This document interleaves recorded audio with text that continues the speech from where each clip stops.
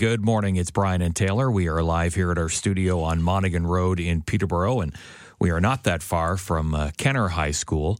And we noticed yesterday morning as we watch high schoolers walk by our studio to Kenner, and this will apply to any high school, the kids just look so sad. Yeah.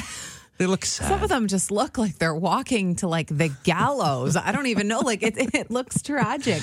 No, I mean, it's also cool out. And, you know, sometimes it's snowing, and I wouldn't expect them to be walking down the street like, hello, I'm ready for another beautiful day of school. Yeah. But it's so funny to watch them walk. They're just dragging their feet like, ugh. So the sad thing is, it's not going to get better. That's what we said yesterday. We were like, come on, kids, buck up. It doesn't get better. No. Let's go. Like the same look they have now walking to high school, they're going to have when they're on their way to work. I have it walking into this building. What are you talking about? Dragging my feet. This sucks.